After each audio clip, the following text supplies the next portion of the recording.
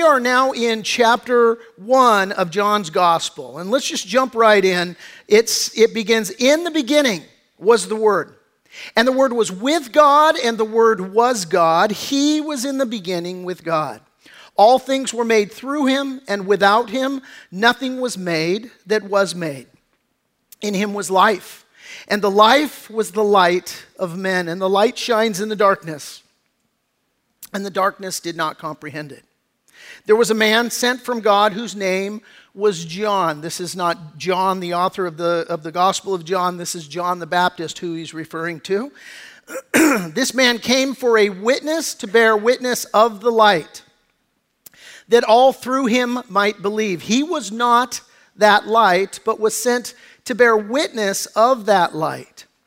That was the true light, which gives light to every man coming into the world. He was in the world, and the world was made known through him. Speaking of Jesus Christ, and the world did not know him. He came to his own, and his own did not receive him. But as many as received him, to them he gave the right to become children of God, to those who believe in his name, who were born not of blood, nor of the will of the flesh, nor of the will of man, but of God. And the Word became flesh and dwelt among us. And we beheld his glory, the glory as of the only begotten of the Father, full of grace and truth. John bore witness of him and cried out, saying, this was he of whom I said, he who comes after me is preferred before me, for he was before me. And of his fullness we have all received, and grace for grace. This means one blessing after another. That's the idea. For the law was given through Moses, but grace and truth came through Jesus Christ. No one has seen God at any time. The only begotten Son, who is in the bosom of the Father, he has declared him. That word declared, it's the word exegesis, and it's in verb form. Here's the idea.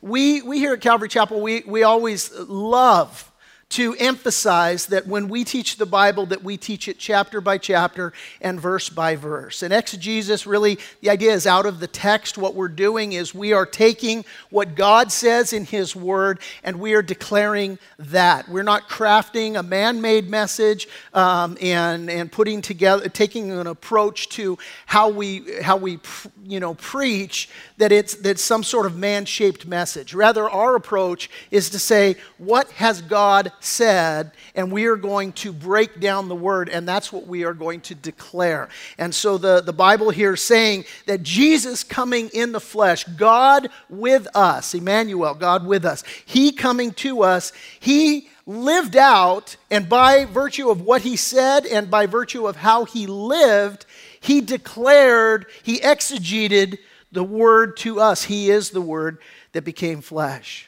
You know, a few weeks ago, we looked at the subject of unity. And what we saw is that the problem with unity is really us, right? Because the inherent part of our sinful nature is to be self-centered. James says this, James chapter 4, verses 1 and 2. What causes quarrels? And what causes fights among you? Is it not this, that your passions are at war within you? You desire and you do not have, so you murder. You covet and cannot obtain, and so you fight and you quarrel. So what do we need to do? Well, James goes on, and he tells us that unity comes when we are unified with God. He says, therefore, submit to God, James 4, 7 and 8. Resist the devil, and he will flee from you. Draw near to God, and he will draw near to you. Cleanse your hands, you sinners, and purify your hearts, you double-minded. You see, we have to first be unified together with Jesus Christ, and then that is what enables us to be in unity with one another. And right now, our country is in the middle of a storm. We are going through a difficult time, and it reminds me, and I've just been reflecting lately, on Peter and the disciples in Matthew chapter 14. Here's the story. I'll throw it on the screen for you and share with you. It tells us that meanwhile the disciples were in trouble far away from land, for a strong wind had risen and they were fighting heavy waves. Let me be candid with you. How many have been experiencing that strong wind and that heavy wave right now in your life and in our society and everything that we're going on? Am I the only one? Anybody, right? Strong winds, heavy waves. It has been an uphill push, right? But Jesus spoke to them at once. Do not be afraid, he said. Take courage, I am here. And so verse 29 tells us that Peter went over the side of the boat. He walked on the water towards Jesus. But when Peter saw the strong wind and the waves, he was terrified and he began to sink. And he cried out, "Save me, Lord." Right? This is such a picture of us, man. I identify with this so incredibly. That so often in my life, and if we're honest, we all have to admit that we all experience this. That we go through these times where there is the storm, where there is the waves and the wind, and what do? We do exactly what Peter did. We take our eyes off the Lord and we put it on the storm. And the moment Peter did that, he began to sink. And that's what's going to happen to you and to me in the times in which we're living. If we take our eyes off of Jesus and we put them onto the storm, we begin to sink. I don't know about you, but for me, social media lately has been a minefield.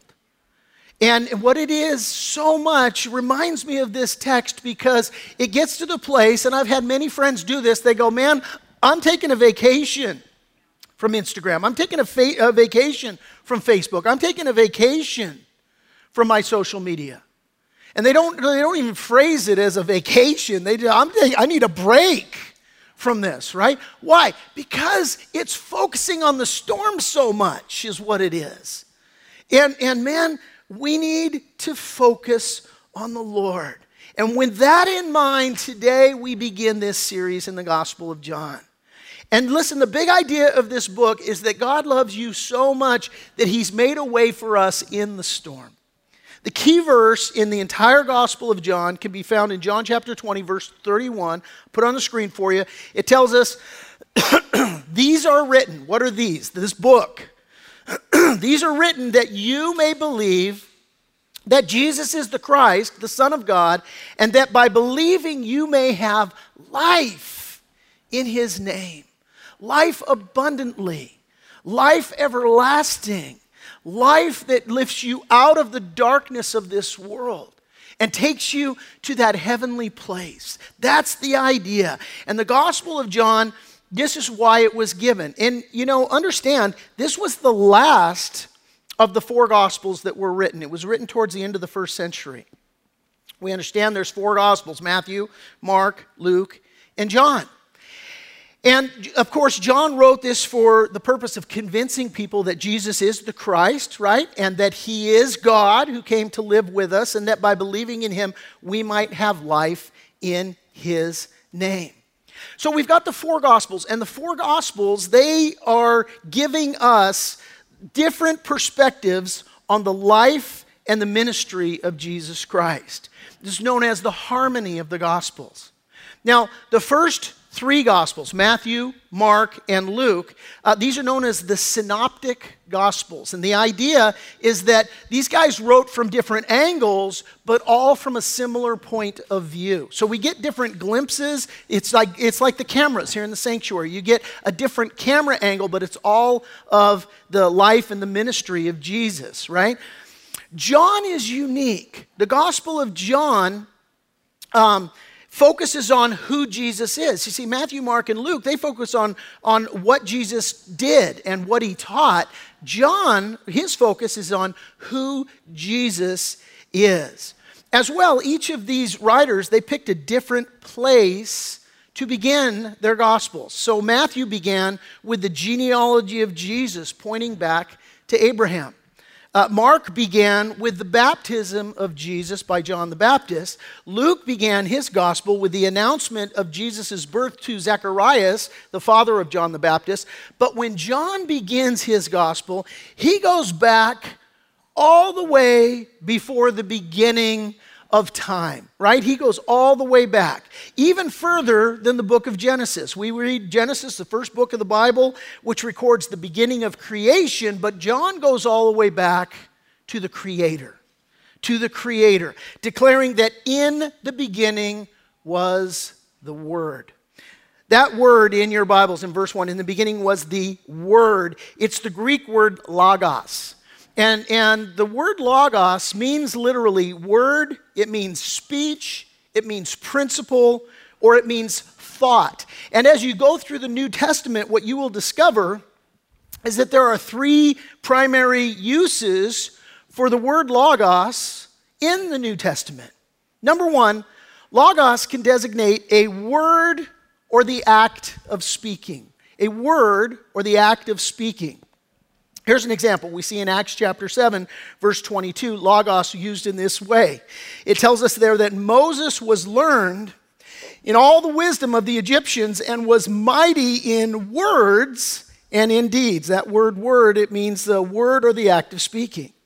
Well, the second way that logos is used in the New Testament is that logos can designate the special revelation of God to his people.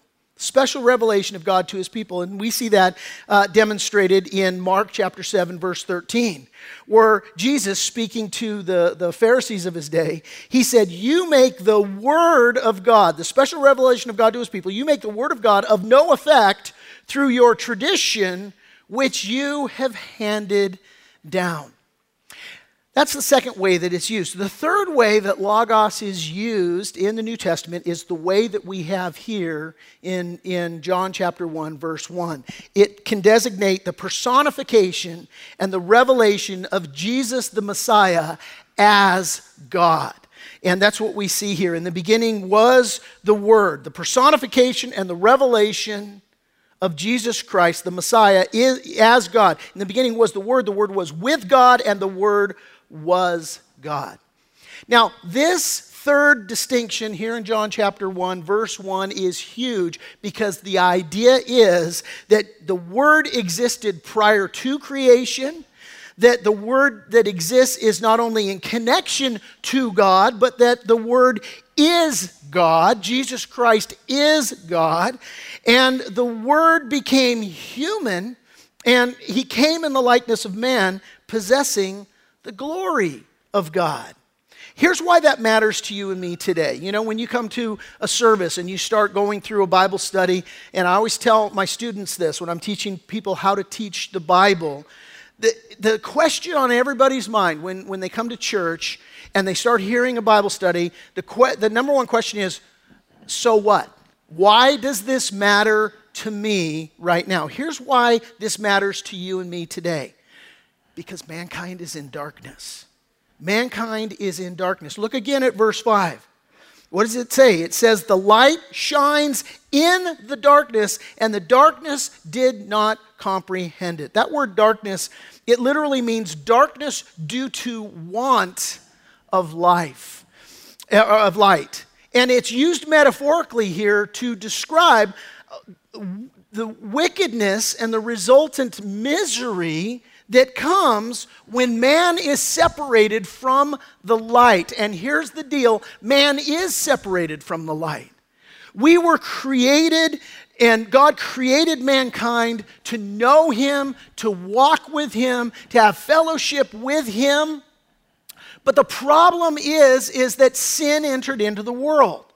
God, when he created man for a loving relationship, and so he gave to man the capacity to choose. He created you and me in his image. We are created in the image of God. Every man, woman, and child on the face of the earth is created in the image of God and is precious to him. And being created in the image of God means that God, among other things, just as he is sovereign, the Lord is sovereign. Sovereign means he has the independent capacity, right? He himself gets to choose. And he's given to you and me the ability to choose. We can choose to receive God, or we can choose to reject God. And you know your Bible story better than me, right? In the beginning, in the Garden of Eden, what happens? Adam and Eve, they chose poorly. And sin then came into the world, and it infected every man, woman, and child. And so the problem is that we're separated from God. All have sinned, the Bible says, and fall short of the glory of God. And the Bible tells us that the wages of sin is death. And so the thing is that mankind lives in darkness, and without God stepping into the world to shine his light, we have no light of our own. And we desperately need the Lord to come. And of course, the gospel is so wonderful because God, he didn't leave us to ourselves. He didn't just create you and then split. Right? God is active in his creation, and so he knew that mankind would choose poorly, and so the gospel has always been plan A. It wasn't like, God went, uh-oh, they sinned, now what am I going to do? The gospel's always been plan A. He knew that we would, of our free will, choose to reject him, so he makes a way that our sinful state can be covered, and that is Jesus Christ coming into the world to give his life as a ransom for many, that he who knew no sin would become sin for us, that we might become the righteousness of God in him. That Jesus would live that sinless life, that he would come and proclaim and shine the light for mankind, and that we might cry out to the Savior who would take our sins upon himself and go to Calvary's cross and die for our sin in our place and conquer Satan's sin and death, and that we by faith in him might be delivered from our sin. And of course, today, as I preach the gospel at the end of this message, I'll give you an invitation. I ask you the question, where are you going? What is your life right now? Do you know Jesus? Have you cried out to him? Have you received the salvation that he offers? Have you repented of your sin? And repent simply means to turn. You turn from the way that you've been going. You turn from the life that you're leading, and you turn to God, and you cry out and you say, I need a Savior. I need a rescuer. I'll give you that opportunity today. And so, mankind is in darkness. And God, he brought light into the world. Romans chapter 1, verses 21, 22 says that forever since the world was created, people have seen the earth and the sky. Through everything God made, they can clearly see his invisible qualities, his eternal power and divine nature, and so they have no excuse for not knowing God. Yes, they knew God, but they wouldn't worship him as God or even give him thanks, and they began to think up foolish ideas of what God was like, and as a result, their minds became dark and confused. Claiming to be wise, they instead became utter fools. Jesus, in the Sermon on the Mount, he said, your eye is a lamp that provides light for your body, and when your eye is good, your whole body is filled with light. But when your eye is bad, your whole body is filled with darkness. And if the light that you think you have is actually darkness, how deep that darkness is. Look, by any measure right now, you got to understand our world is in darkness, right? I don't even have to illustrate that point. You can turn on the news, you can go on social media, you just tune into what's happening, and you see the darkness, right? The world is proving this point. And because mankind is in darkness, the Lord God, the creator of all, he stepped into the darkness. Look again at verses 12 through 18. But as many as received him, to them he gave the right to become children of God, to those who believe in his name, who were born not of blood, nor of the will of the flesh, nor of the will of man, but they were born of God. They're born of God. By the way, one of the applications of this is that in order to be born again, in order to receive the light, you have to make that individual choice to do this. Your parents can't do that for you. It's not, oh, my granny went to church her whole life. Great, that's great for your granny, right? But what about you? That's the idea here. Being born again, not of blood, nor of the will of the flesh, nor of the will of man, but being born again of God. And the Word became flesh, dwelt among us. Key word, we'll come back to that. And we beheld his glory, the glory of the only begotten Father, full of grace and of truth. Right? That's this picture. John witnessed about him, cried out saying, this was he of whom I said, he who comes after me is preferred before me, for he was before me, and of his fullness we have all received grace for grace. Grace after grace, blessing after blessing. It all comes through Jesus Christ. For the law was given through Moses, but grace and truth came through Jesus Christ. No one has seen God at any time. The only begotten Son is in the bosom of the Father. He's declared him. Jesus came, he dwelt among us, and he showed us the Father. Jesus told his disciples, if you've seen me, you've seen the Father.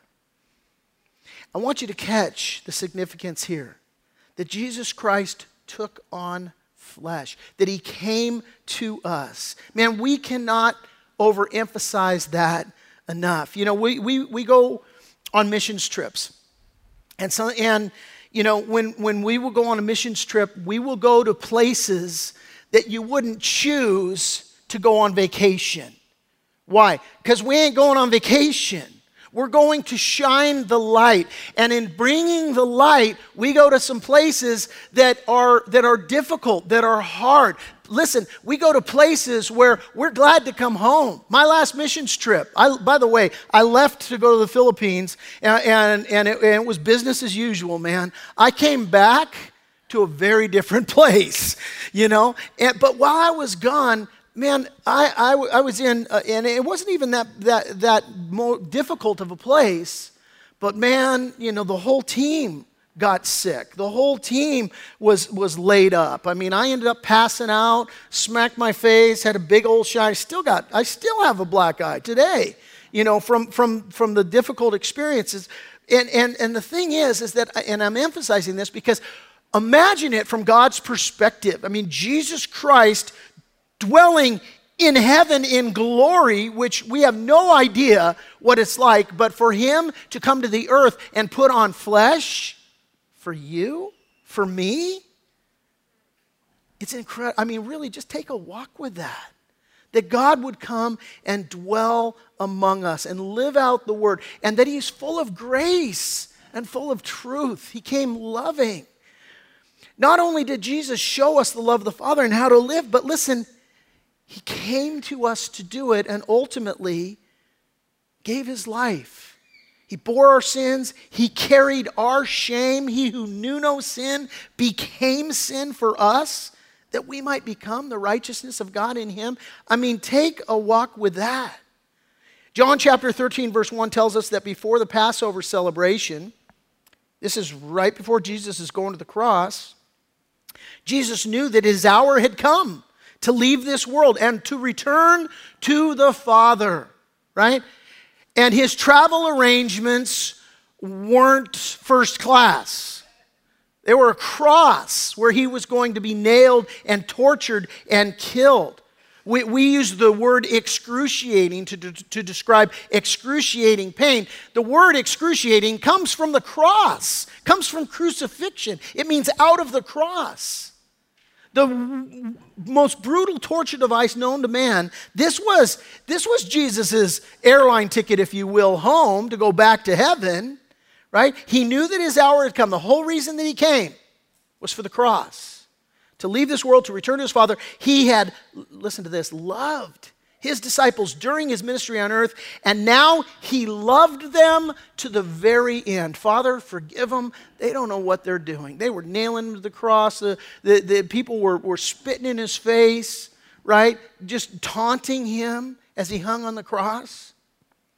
He gave his life for us. Romans 5, 6 through 8, for when we were still without strength, in due time, Christ died for the ungodly. Just put your name right there. Christ died for you.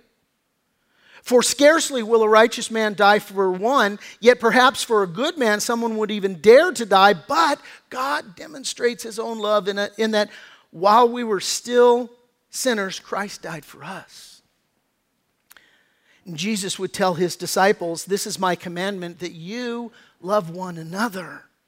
Just as I have loved you. Greater love has no one than this, than he lays down his life for his friends. He goes on to say, you're my friends if you do what I command you to do.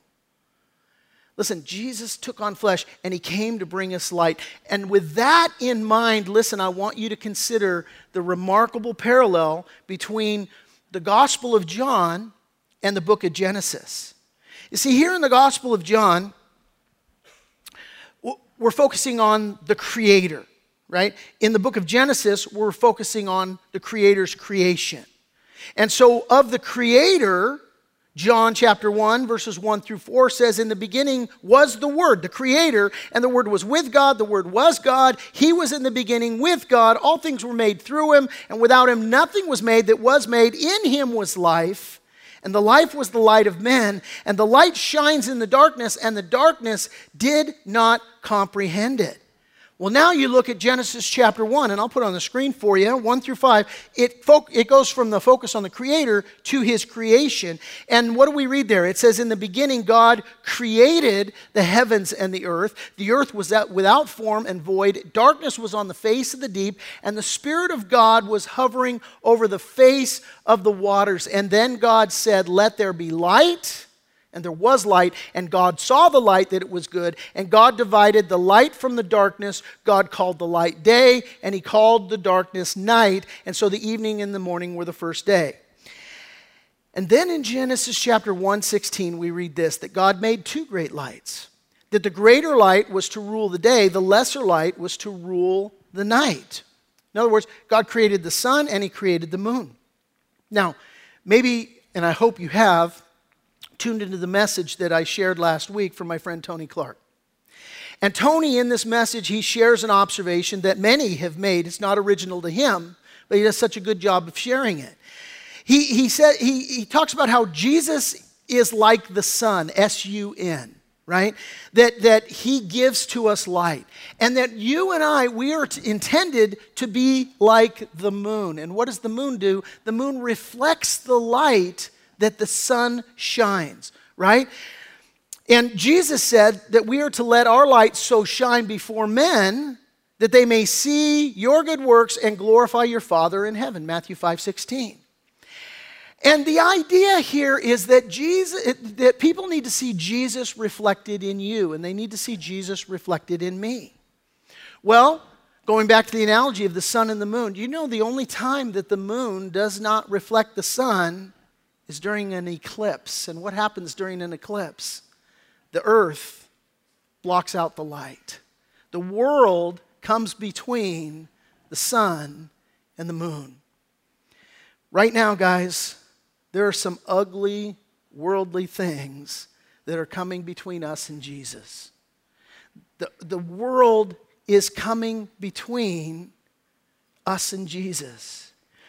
And if we're not careful, the things of the world right now, they can keep us from reflecting Jesus Christ.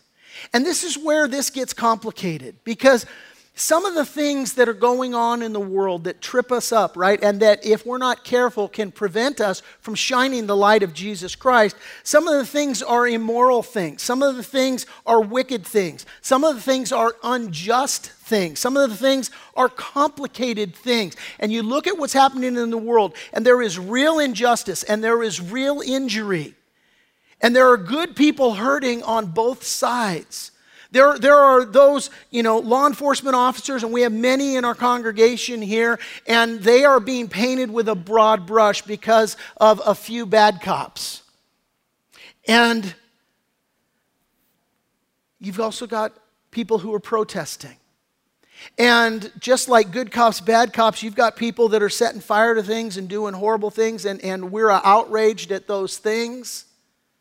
And yet, there are also those people who are protesting because there's real social injustice, because there's real profound, prominent problems that we need to take a look at. And it's complicated. And listen, and hear my words on this, guys. Hear me very carefully. The temptation in all of this is to lash out in our flesh, or even to try and fix things in our flesh. These are ways where the world can come between us and shining the light of Jesus Christ. We might see what's going on and we want to lash out at the protesters. Or we might want to lash out or try to fix the injustice in our system by the strength of our flesh. Or we might want to lash out and say racism is wrong, which it is, but then we try and fix it in the strength of our flesh. And listen, when we do that, when we lash out in the flesh, when we try to fix things in the flesh, we are eclipsing the Son, S-O-N. We're eclipsing the Son. Because listen, hear me, these things are sin issues. These things are sin issues. And the only hope for the darkness of sin is the light of Jesus Christ. That's our only hope, is to shine the light of Christ. And this, with everything that's going on right now, this is where the church is supposed to shine the light of Jesus. And I want you to hold that thought. Look with me, verses 6 through 9. Dial in here, lessons for us. It tells us that there was a man sent from God whose name was John. This man came as a witness to bear witness of the, what is it? Of the light, right? He came to bear witness of the light, that all through him might believe. He was not that light. You can underline that in your Bibles if you want to. He wasn't the light. He was sent to bear witness of that light. That was the true light, which gives light to every man coming into the world. Guys, I'm not the light. You are not the light. My opinions aren't the light. Your opinions are not the light. My Instagram or Facebook rants aren't the light, and neither are yours. We got to get this. Jesus is the light. Let me take this one step further, and bear with me, just hear me out, because I'm going to unpack this thought. Racial understanding isn't the light. Focusing on tolerance and inclusion is not the light. Jesus is the light. And here's the thing, as we are illuminated by the light of Jesus, as we let the light of Jesus be reflected in how we live and in how we respond to all of these things, then what will happen is we will handle the issues of racial inclusion and the issues of tolerance and inclusion in the right way. Listen, yes, all men are created in the image of God. That's what the light tells us, right? He has made from one flesh every person on the face of the earth. They're all the nations, right? We read in the book of Revelation, it's a glorious sight in the heavenlies, and it's people from every nation, every tongue, and every tribe. This is what our hope is. We don't fix these things in the flesh. We only fix them as we focus on the Lord Jesus and we let His light shine in and through our lives. What we see transpiring right now in the world is darkness versus light. And I'm talking about the sin in the world. And what Satan would love to do is have the things of the world come between us and Jesus. We have to focus on Jesus. We have to shine His light. And so if we make the mistake of focusing on these things first, then the problem is that's not our starting point. When we start dealing with, hey, let's correct sin through, legislative measures. Listen, legislation needs to change. I will not argue with you about that at all. But it has to come, it's a hard issue. And we have to focus on the Lord Jesus Christ. We have to shine His light. And in order to do that, listen, what we need to do, I need you to understand, get this. What we read right here, it's no accident, it's no mistake that as the Gospel of John, first 5 verses talking about how the light came into the world, the very next several verses talks about witness of the light. It is inextricably linked together. Right? We have to understand God's bringing the light to us is inextricably linked to us bringing His light to others. God makes this connection. We have to get it. inextricably linked. In order to do that, we have to go as Jesus did. We have to dwell among the lost. We have to dwell among the hurting. We have to dwell among the broken, and we need to bring them the gospel. And we need to live in gospel community with all of the world, with every nation, with every tongue, with every tribe. This is what we have to do. I want to illustrate this point this way. Notice there in verse 14, Jesus dwelt among us. Would you see that? Tells us there in verse 14, the Word became flesh and He dwelt among us. It's the Greek word tabernacled. I'll unpack that in a minute, but just understand the idea is He set up camp with us. He set up camp with us. Years ago, we had a youth camp that we participated in. When I was the executive pastor at Revival Christian Fellowship. We put this thing together. Our junior hires, our high schoolers were going. We had a junior high team and a high school team, and the high school pastor overseeing all of this. And they went up to Hume Lake. And so they're going to have camp together up at Hume Lake. It was a train wreck. It was a train wreck. We had one kid get duct taped to a chair. We had another kid get his eyebrows shaved off. We had another kid who had all of his stuff peed on by one of the kids, right? And so this team that was supposed to be camping with them and supervising them was being overwhelmed. And they had included in the language of their the stuff you send home to the parents beforehand, hey, look, if your kid gets out of line, we reserve the right to call you and tell you to come up and pick up your kid. Well, they're in Central California. I mean, Hume Lake's 5-6 hours, north of here.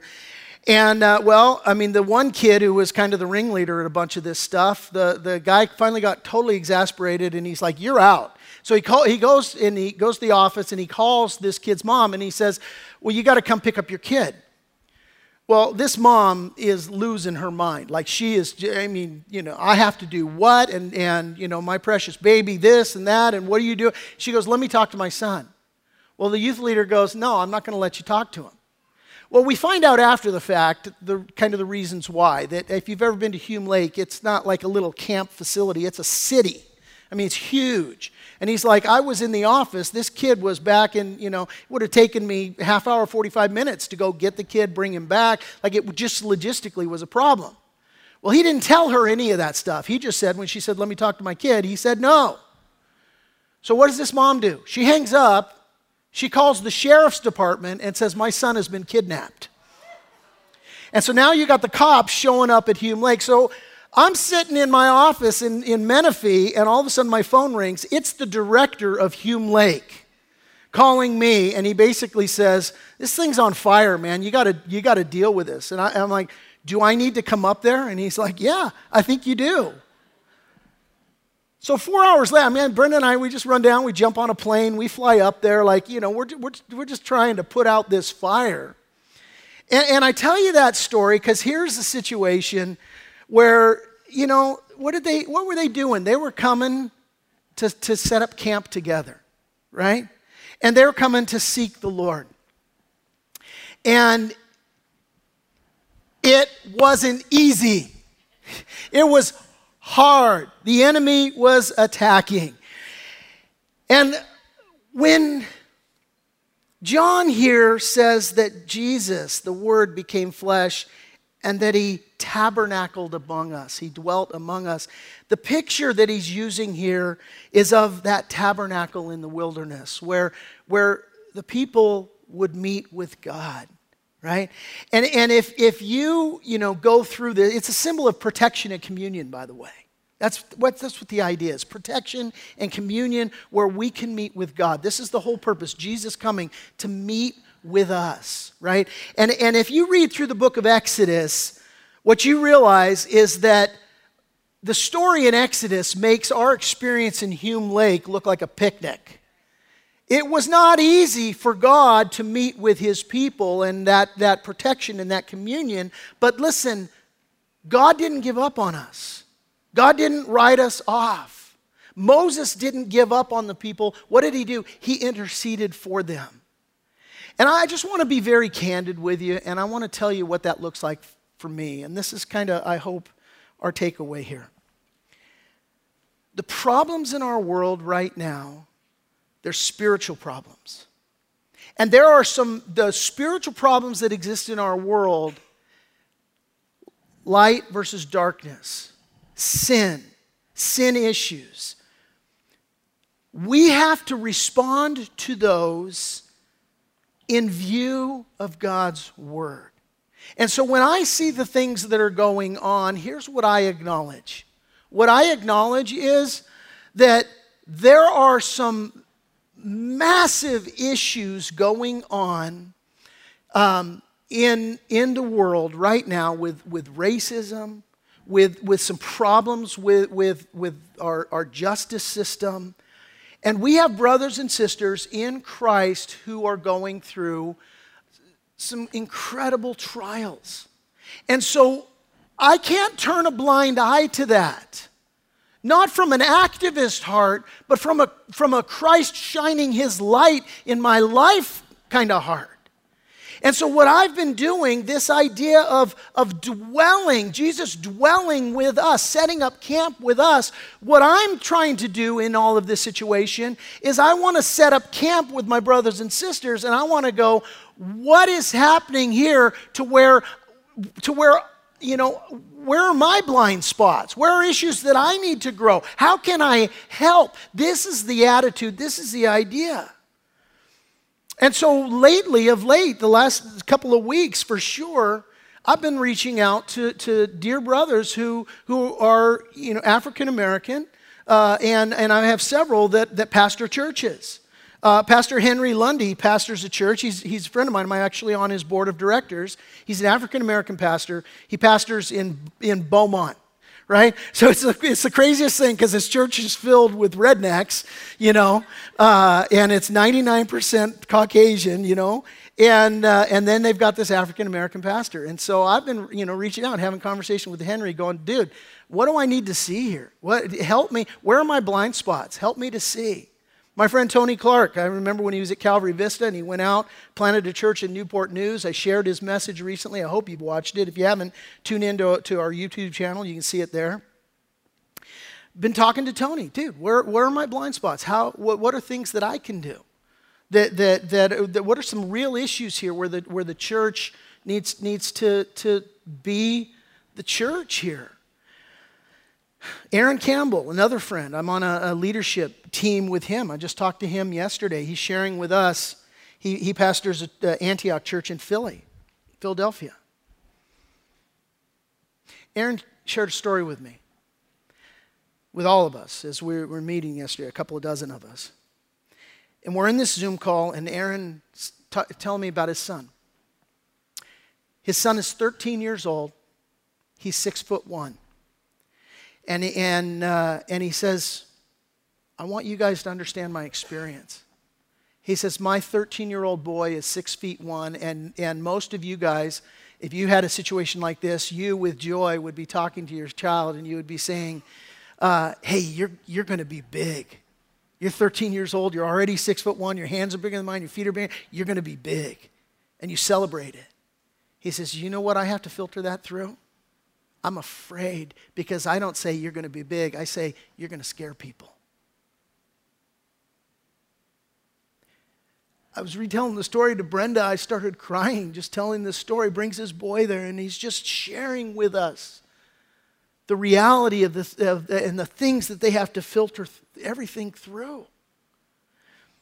And what I'm saying, guys, for us, as I just draw this to a close, that as we're beginning to look at Jesus, the light of the world, coming to shine light, our job is to reflect him like the moon.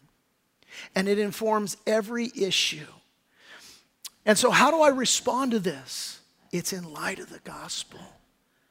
And the gospel requires that I acknowledge on a daily basis and that you acknowledge on a daily basis. What does the Bible say? We're to deny ourselves, that we are to pick up our cross, a symbol of death to the flesh, and we're to follow him. And so a relationship with the Lord acknowledges that if I've been born again by the Spirit of God, I am to be an ambassador of reconciliation because that's who God is. That's who Jesus was. And that Jesus came to save me. I'm a sinner. I was no prize to be won, and neither are you. And once you're saved, that's not where it ends. It continues. He who began a good work in you, the Bible says, will be faithful to complete it until the day of Jesus Christ. And so that completion process, what's it look like in your life? It looks like that you need to die to your flesh daily. And dying to your flesh daily includes that you would dwell with the people that you're in community with, and that you would look for blind spots in your life in areas where you can grow and where you can love. And you can be part of the problem, not addressing the issues from hey, let's just focus on the issues first. No, you're focusing on the issues in light of the gospel. And what does gospel community look like? It looks like every nation, tongue, and tribe coming together to worship the Lord and simultaneously taking every thought captive to the obedience of Christ and dying to the sins that we have.